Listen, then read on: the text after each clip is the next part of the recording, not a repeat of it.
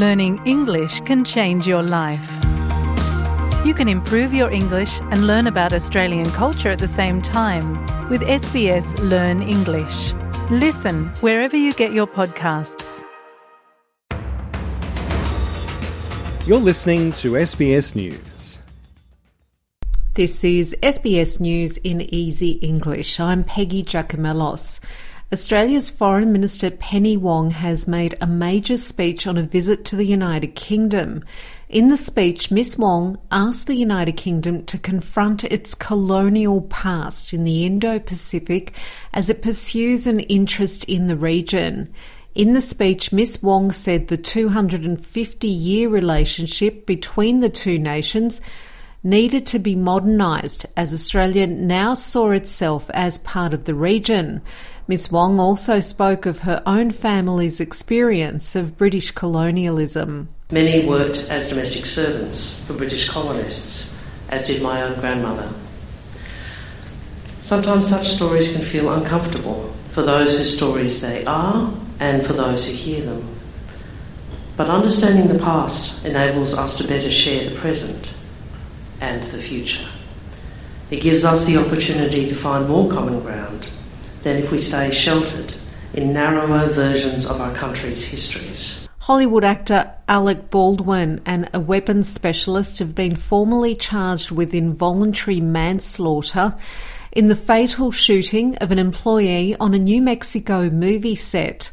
Helena Hutchins died from bullet wounds after a gun Baldwin was holding went off during rehearsals at a ranch on the outskirts of Santa Fe on October the 21st, 2021.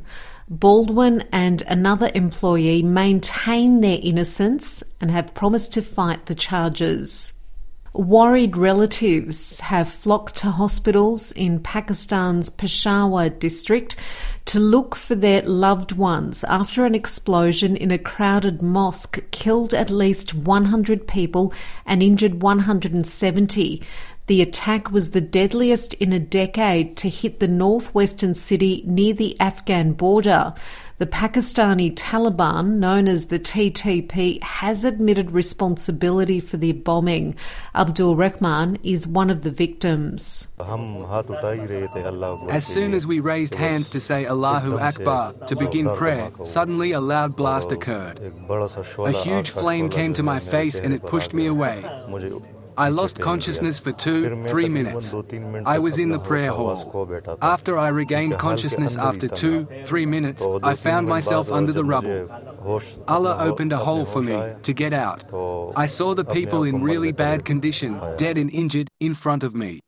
A second nationwide strike has caused major disruptions in parts of France. The strike is in response to a government plan to raise the retirement age to 64. French President Emmanuel Macron says the reform is necessary. We should never forget that this reform is indispensable when we compare ourselves to the rest of Europe and when we look at our collective need to preserve and save our pay-as-you-go pension system.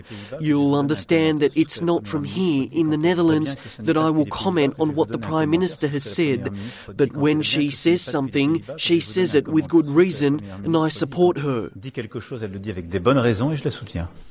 New South Wales Labor says there is a crisis in community sport and promises to increase funding if it wins the election next month. The party promises to increase funding for the organisation support program to $5 million in 2023 to 2024 and $10 million per year thereafter. A recent report shows that community sport organisations continue to receive the same level of funding as they did during the Sydney Olympics more than 2 decades ago. And that's SBS News in Easy English.